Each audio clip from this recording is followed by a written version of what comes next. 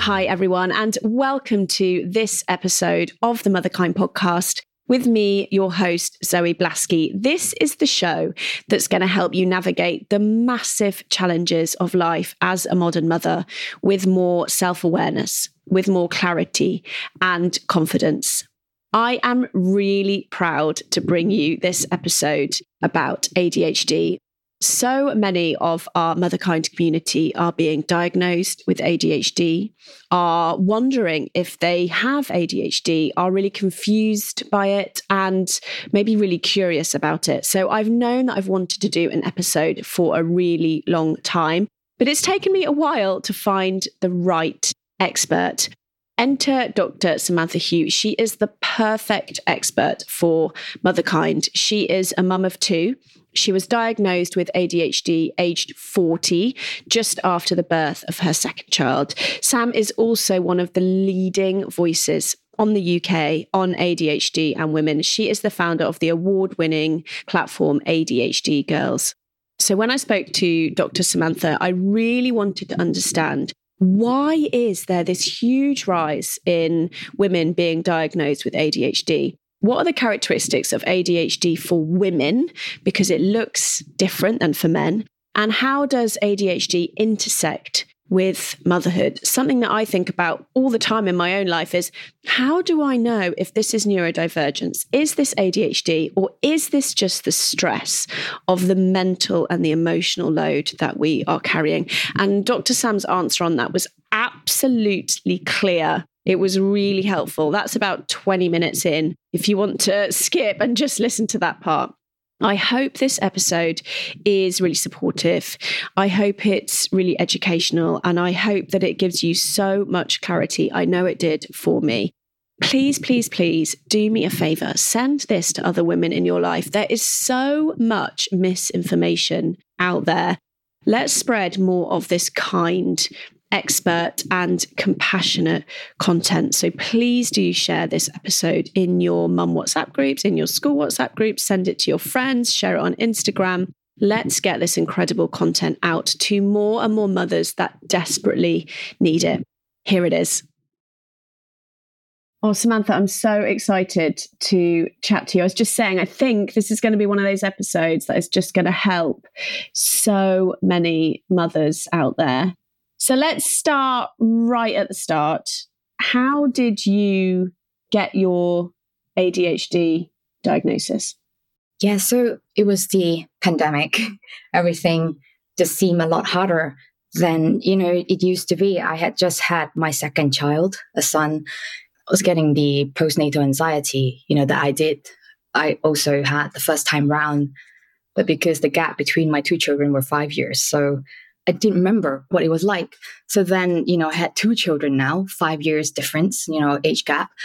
And then it just felt like that much more overwhelming. They say when you have another child on top of one, it's not just plus one child, it feels like plus 5 or plus 10, because everything just feels like, how I'm going to juggle these balls.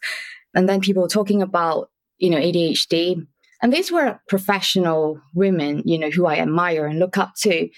And I never thought that this could happen to people who also have achieved in life, because ADHD, the way it's been stigmatized so much over the decades or a century, is that it is a naughty white boy syndrome and you have difficulty staying in school and listening and paying attention.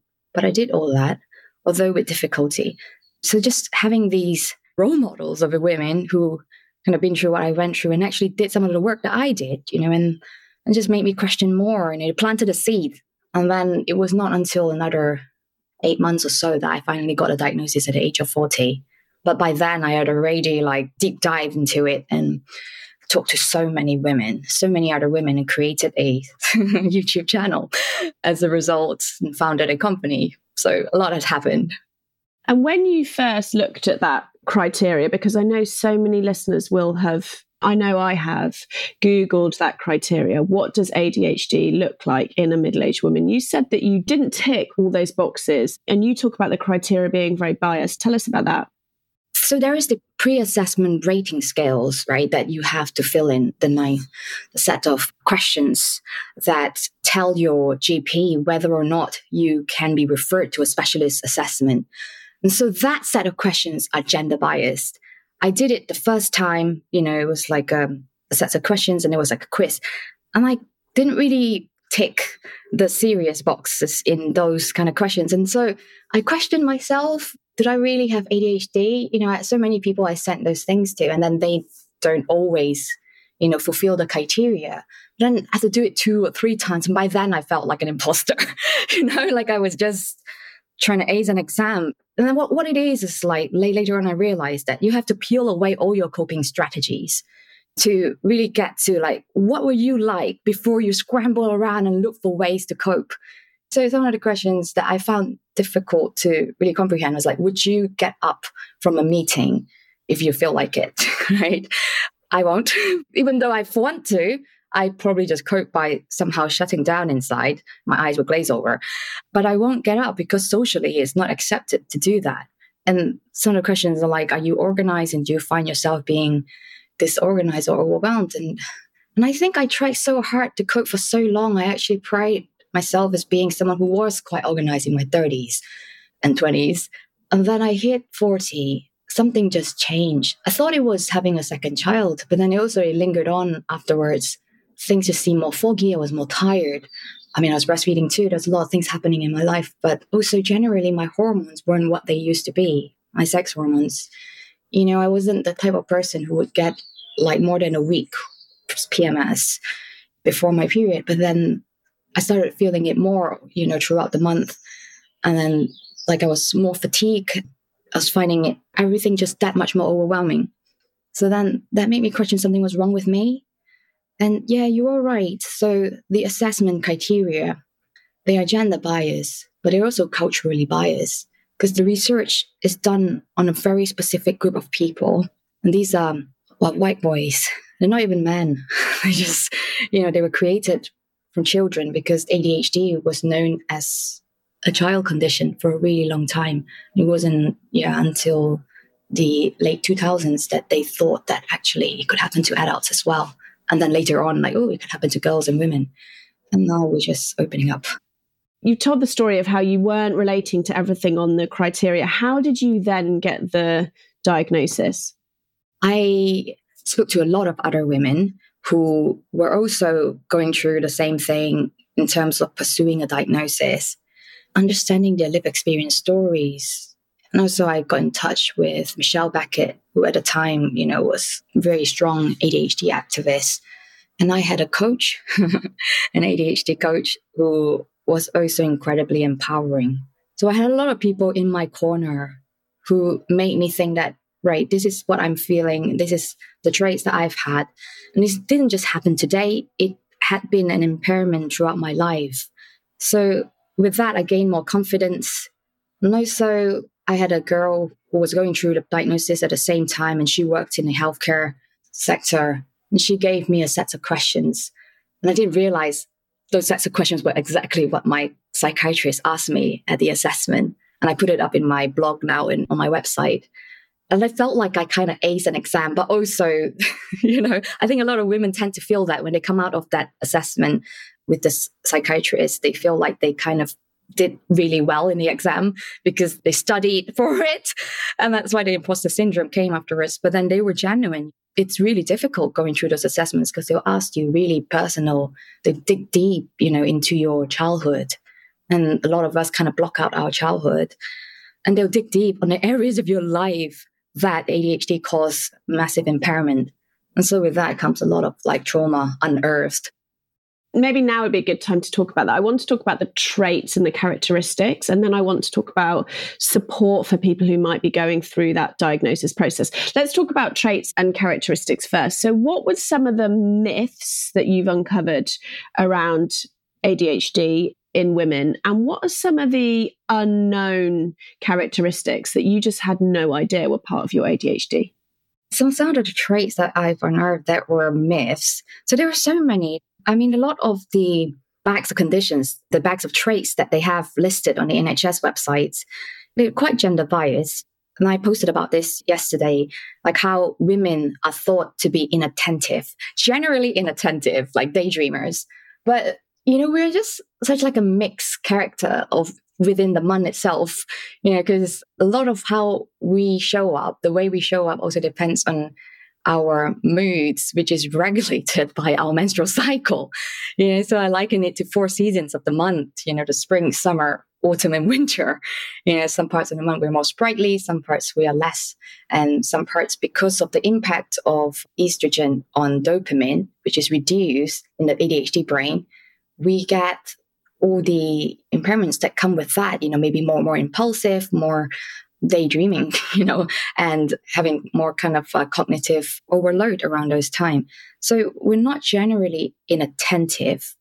We internalize the hyperactivity a lot more effectively than boys early in life. But then as adults, boys and girls, they grow up to internalize hyperactivity. So it becomes this restlessness of the mind, and it causes anxiety and depression. And a lot of the traits in women that I later found out. So the hyperactivity can be manifested as being hypertalkative, hypersocial, hyperreactive. There's all these different types of ways we could show our hyperactivity. So I don't fully agree with the ADD diagnosis, and it doesn't really exist anymore. And the type of diagnosis you get really very much depend on the healthcare practitioner that you are seeing, how much they know, how are they able to make sense of what you're going through. I just wanted to pick on a point that I think is absolutely fascinating, is that when you say we internalize that hyperactivity, that can start to look like overthinking, ruminating, an incredibly busy mind. I think that's really, really fascinating. So the second part of the question was, what were some of the surprising characteristics of ADHD that you just don't think are talked about enough, particularly in women? I think one of the biggest takeaway that I have learned is that neurodivergence rarely travel alone.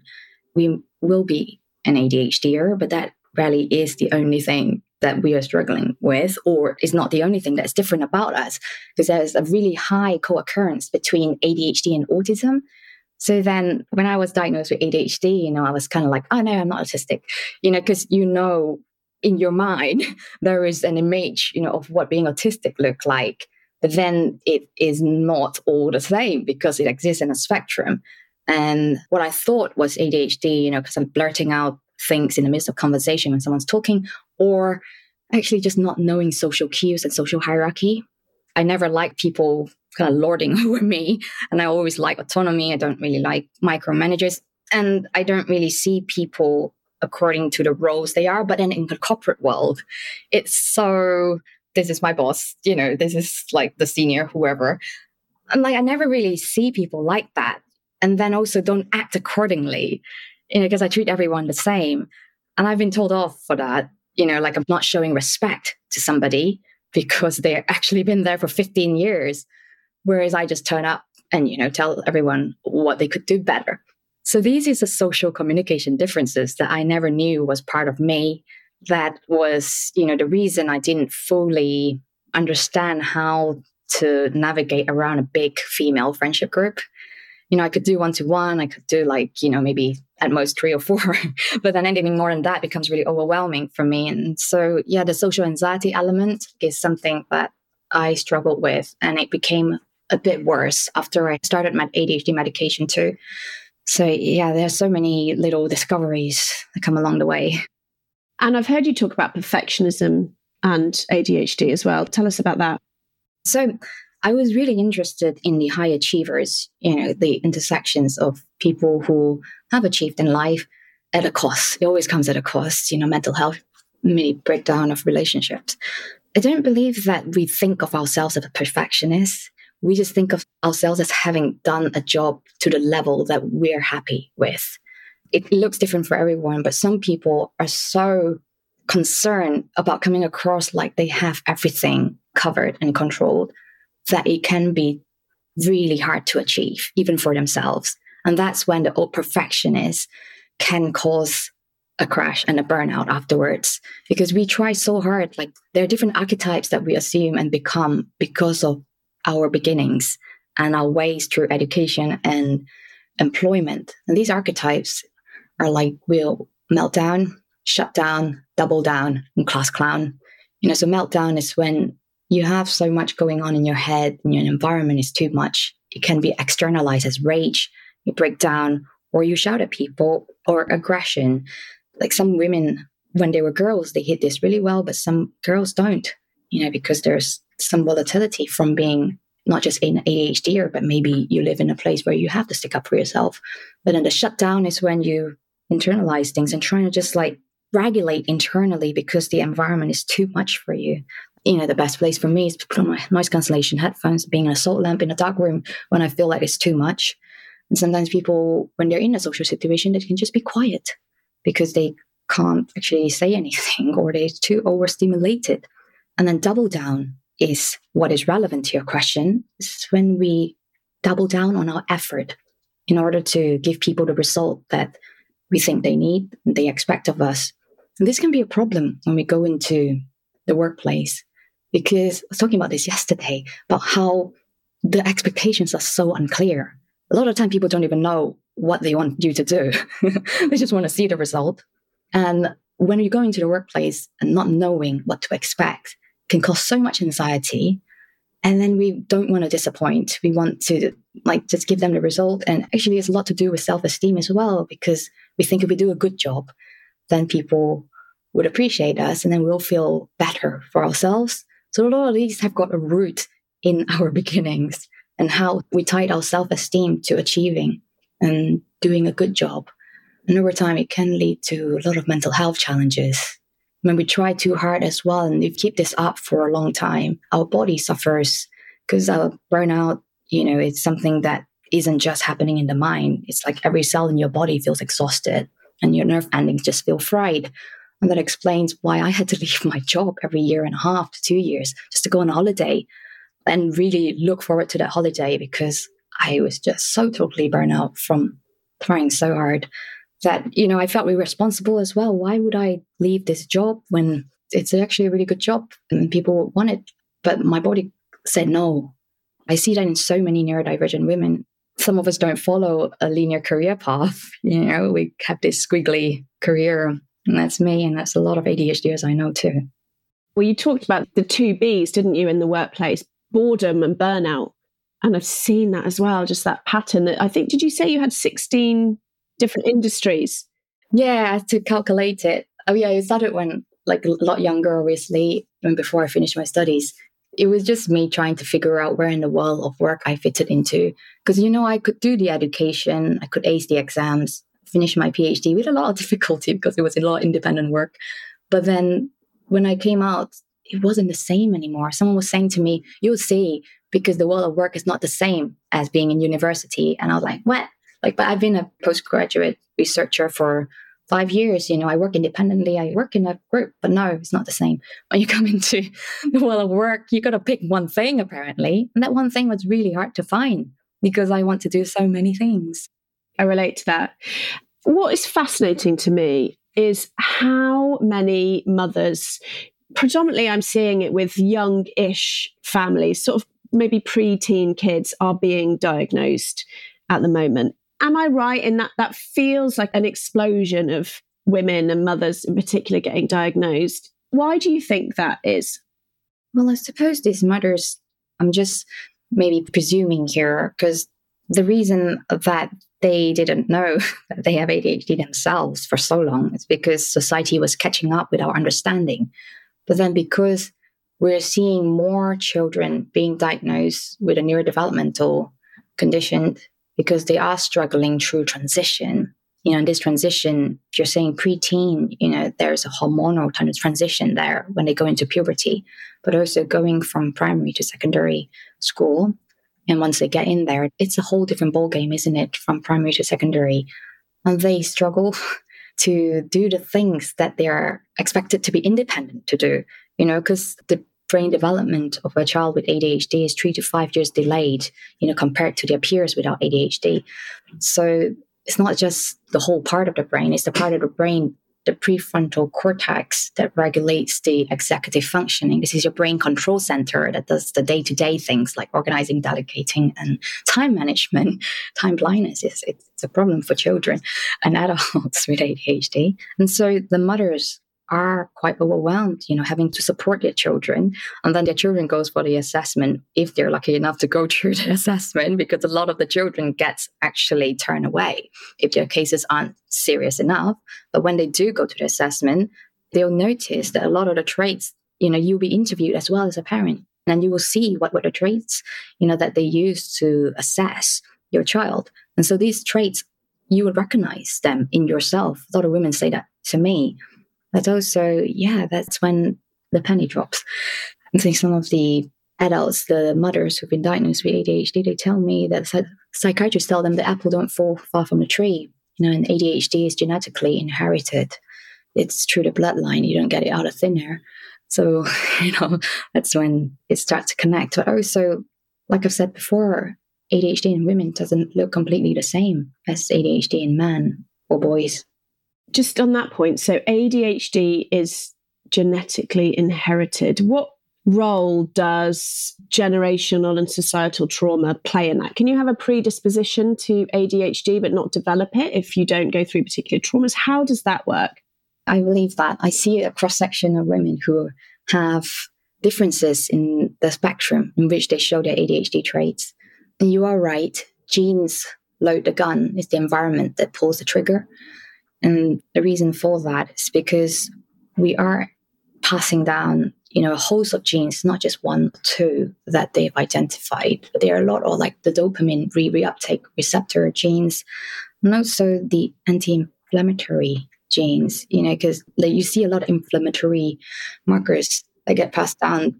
And Gabor Mate talks about the origin of this, which is stress and trauma, which marks our genes, and it can be passed down to family generations. So epigenetics can mark your gene and get retained in your bloodline for 2 generations. And I think that's why we can express some of the challenges that maybe our grandmothers were going through. It's not like anyone's done the 2-generation study, but we're pulling together different interconnected threads, about genes, epigenetics, our environment, and trauma.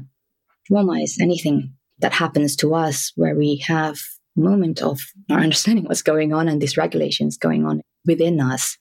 It can be small t or big T, small trauma, big trauma, CPTSD, complex post-traumatic stress disorder. There are things that are happening in families due to undiagnosed neurodivergence. There's a lot of things that will be answered by people's propensity to look for dopamine hits and self-medicating.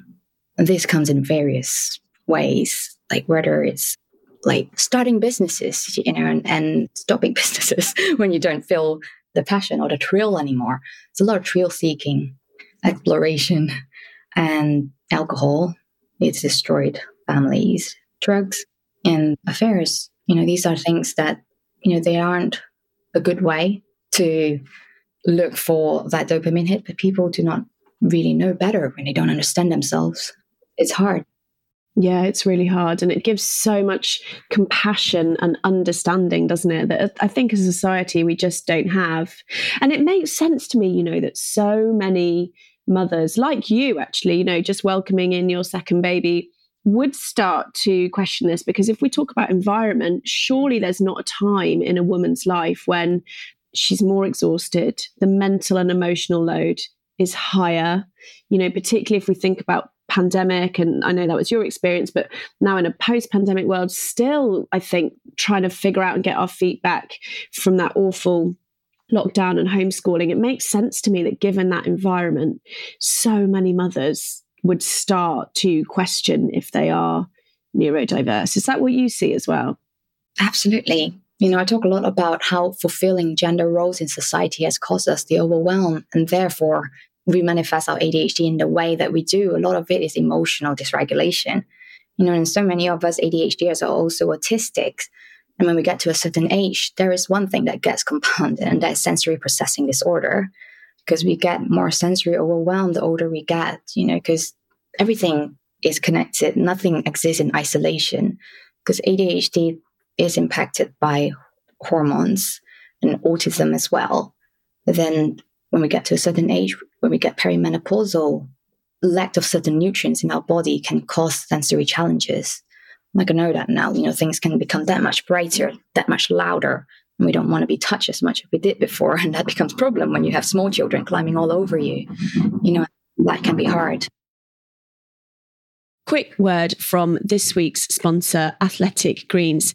AG1 has 75 whole food sourced ingredients designed to optimize the key areas of your health. It takes minutes to mix up. So with very little time in our busy, busy lives, taking my Athletic Greens is one thing I can do every single day to take care of myself. And every time I have it, I am showing myself through my actions that I deserve to feel good and I am worth looking after.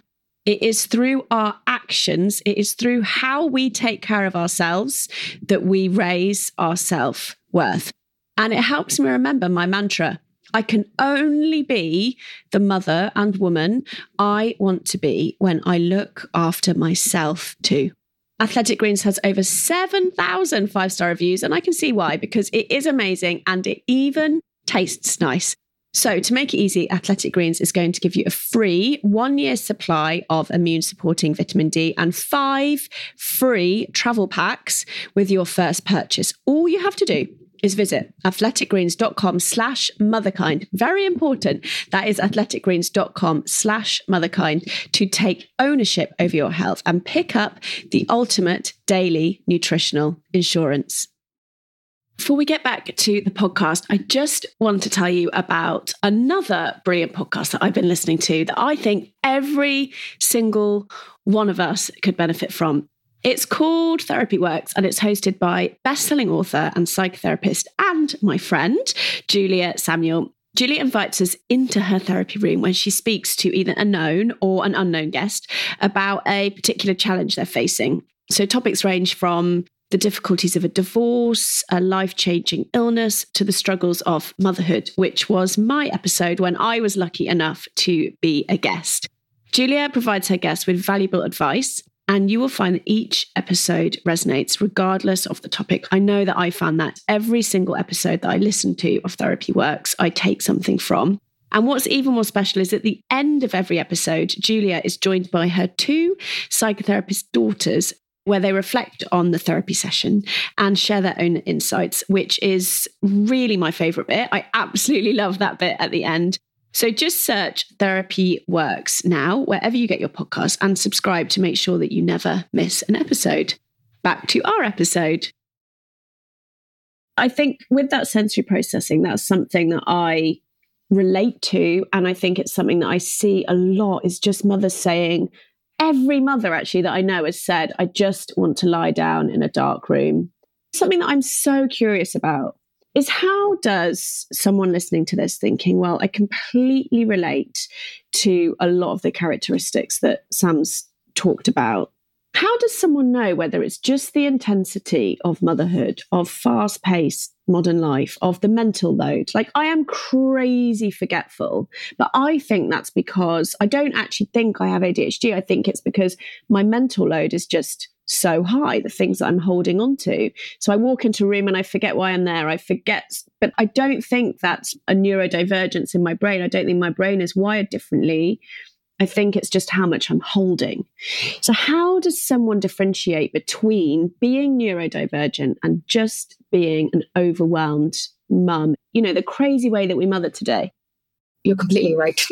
Being overwhelmed as a mother and reaching a certain age can look a lot like neurodivergence, and ADHD. But in order for you to be diagnosed with ADHD, the impairments would have had to exist before the age of 12. So you would have to have always felt like you're different. And a lot of us who are wouldn't know that because we never fitted in, and we knew that we had to try that much harder to try and look like other people, and a lot of us call this masking or coping. That is something that you're always aware, especially when you're autistic, like you look at the world through systems. You don't just look at it like any other people. And you start to talk a bit like a philosopher sometimes, but that's a very specific type of autistic person. So yeah, it has to exist before the age of 12. And these impairments have had to happen to all areas of your life, your work, your relationships, your studies. Suppose now Yeah, so they look for symptoms of impulsivity, hyperactivity, and ADHD. Sometimes my brain doesn't click. It's like, hello, either. But yeah, there are a lot of criteria, that people look at. But then to get to them, you need a psychiatrist who understands and asks the right questions. So there are more than just the three traits, hyperactive, impulsive, and inattentive. There are also emotional dysregulation that women would know if you have it, because it's literally you go from 0 to 100. Your emotional flooding happens in an instant. And then, maybe within 10, 15 minutes, you go back to normal and act like, what do you mean? Like, you don't remember having that intensity. It's not that you don't remember, you just don't remember how you got there and come out of it. It's very fast. And what's one thing I love as well about ADHD is not all negative, and I agonize over how to reframe everything, because I've had a lot of good experiences in my life, and it's not just all doom and gloom. A lot of it was, when I love, something I do, if I love someone, I have a really good time understanding all about the subject and the person. I've had this social justice element that a lot of ADHDers also have, where you need an emotional purpose to what you do, and you need to make a difference. Through that, the mind-wandering element that people tend to talk about ADHD also is coinciding with the seed of your imagination, where, spontaneous thoughts can pop in your brain at any one time, especially when someone is talking. You're thinking about something else when they don't hold your attention. But these gives rise to creativity, thoughts that what ADHDers are known as ideas machine. We churn out ideas like nothing else. It's just if you need the executors to bring your ideas far. But yeah, there are a lot of little traits, that make up ADHD, and it's not all bad. Yeah. One of these traits that I saw you talk about, which I just think is incredible, is that if you have ADHD, you tend to feel first. You tend to experience the world through your feeling self.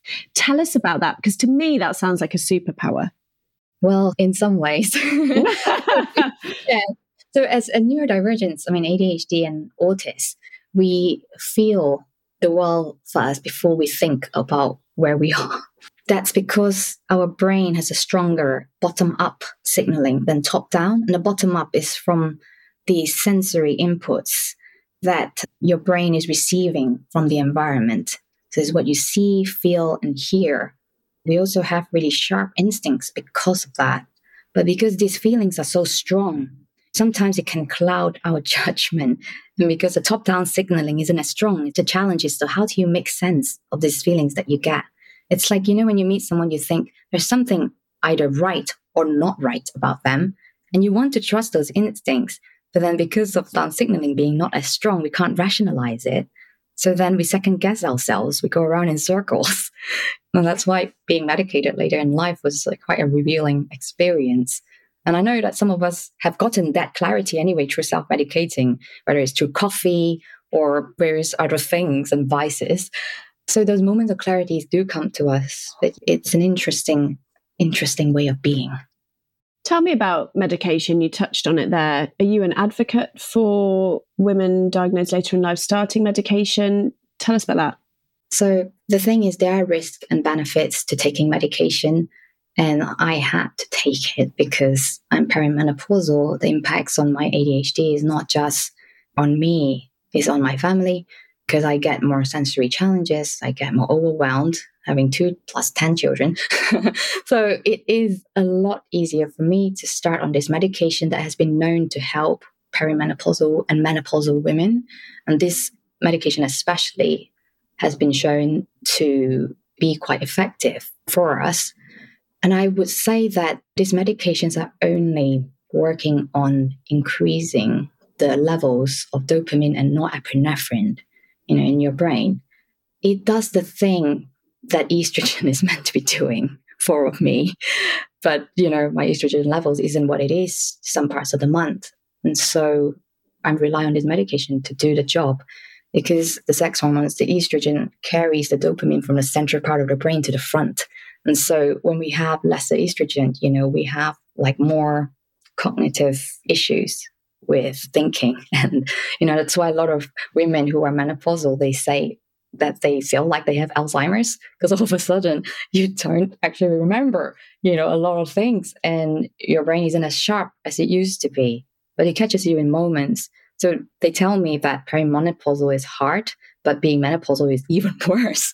So, there are ways to help you, and medication is not the only thing. But because you know what HRT is like, what the hormonal health research is like, and especially there's not enough awareness on how hormones impact a woman with ADHD and autism. So medication is like almost like the easy option right now, the ADHD medication. But I've heard women who go on HRT and found it work for them. They don't even need medication. So they've dropped it.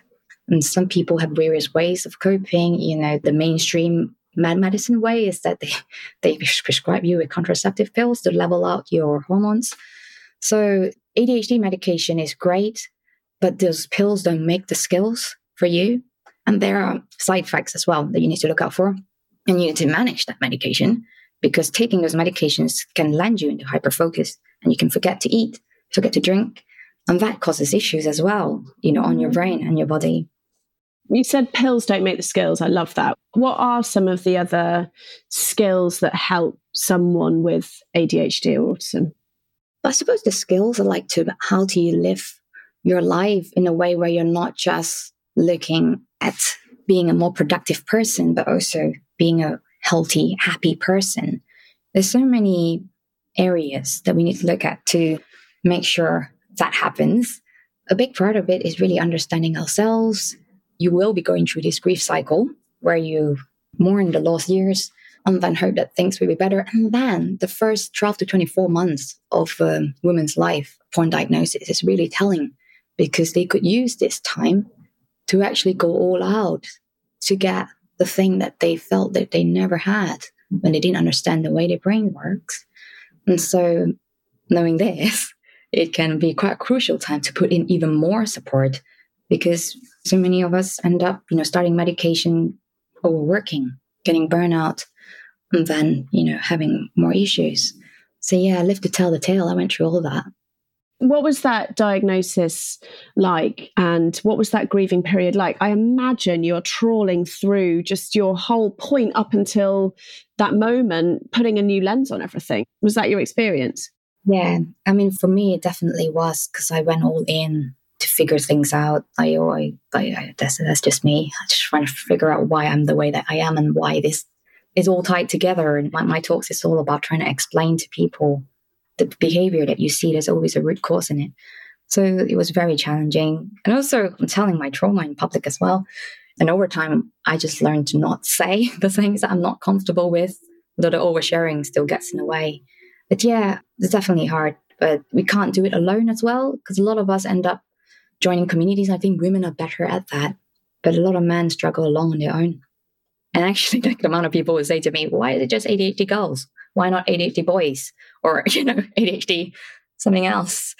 People want a group like that. They just don't know where. And I think there's so many communities popping up now. People actually want more circles where they can talk more intimately. And so, yeah, back to the point of the pills don't make skills. One of the skills that you could develop is self-understanding. And you do this through speaking to a therapist who gets you and to help you make sense of things. Because a lot of us can end up chasing ourselves in circles. And if you talk to somebody and they make sense of your life to you, and they help to make sense of your past traumas or your experiences that cause you a lot of grief, and process that, but also not just talk about it and re-traumatize yourself, because that's what I found too, through learning the hard way, re-traumatizing myself and then asking my therapist, hang on, what do I do when I feel dysregulated, talking about that really difficult thing that happened to me? And it didn't occur to me to ask her in the first instant, and she didn't even tell me. But yeah, I learned later on that actually we need to process those feelings from bottom up, from somatically, from what we feel, in order to truly heal and get over things. Otherwise, you just keep talking about it and it doesn't get better. That's a big one. They prescribe CBT, cognitive behavioral therapy, on the NHS, and nearly everyone I know don't really agree with that, don't find it helpful. It's really helpful for people who are really good at listening to other people, but I'm not very good. I tend to be very autonomous. So there is acceptance and commitment therapy that helps. The ADHD brain is actually just wired for us for self-acceptance and self-compassion. So that's really great. But there are so many things more like lifestyle and nutrition, that we need to look at. And I'll be covering this in a workshop that I do on the 24th of May. Yeah, this is going to be about how you look at the different areas of your life, different parts of the month for women, because you could eat the foods that help you at different phases of your menstrual cycle. And being aware of what you need as well when you wake up early in the morning, what kind of days you want to construct for yourself and your family. Because I know we're trying to juggle so much, our mental load is so much, It's hard. It's really hard. And if someone is listening thinking, well, actually, I'm going to speak to two listeners. If the first listener is thinking, I have related to a lot of the characteristics that Sam has been talking about, and that might be bringing up lots of feelings, might be bringing up curiosity, fear, anxiety. What would someone do? When they finish this episode, what can someone do next? Well, deep breathing. I just want to tell you, I hope I'm not bringing anything up, but yeah, that's the fact of me talking about things is that people say, oh yeah, but that's me too. It's just kind of like deep breaths, inhale and exhale, and just kind of get curious, I suppose.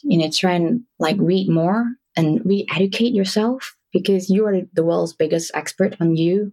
And there is a chance that every single psychiatrist you go to will not know that much about you. And you would probably have to do a lot of the steering yourself, if you were to look for a diagnosis. And some people don't feel like they need a diagnosis, and just knowing is enough, because some people have constructed a life that actually truly works for their brain differences. I speak to hundreds of people in the audience, and some of those people, they say to me, do I need ADHD medication? Do I need a diagnosis? What does it do? And they have created this lifestyle where they work in nature. They do breath work. They work as a breathwork practitioner. They do yoga and meditation classes, and they teach them. They have somehow found the thing that they needed to heal themselves. And so when you're in that environment, then you probably don't need a diagnosis or medication. You probably just need to self-validate, I suppose. Self-identification is also valid. Let's think about another listener who might be listening who is diagnosed ADHD and is really struggling. What would you say to that mother? Well, I would say don't struggle alone. I was there because there wasn't anywhere I could go that was free, because I didn't feel like I want to pay a subscription fee to somebody when I didn't even know how long I will use it. So then I created a community where people can go to and just rely on each other, share your stories, compare notes. This is a WhatsApp community. A lot of women are in it. I think it's over 200, and to find out how to organize this better. But yeah, this is a place that at least that there are other people like you and who have gone through something similar, and actually validates you as well when you go through those challenges.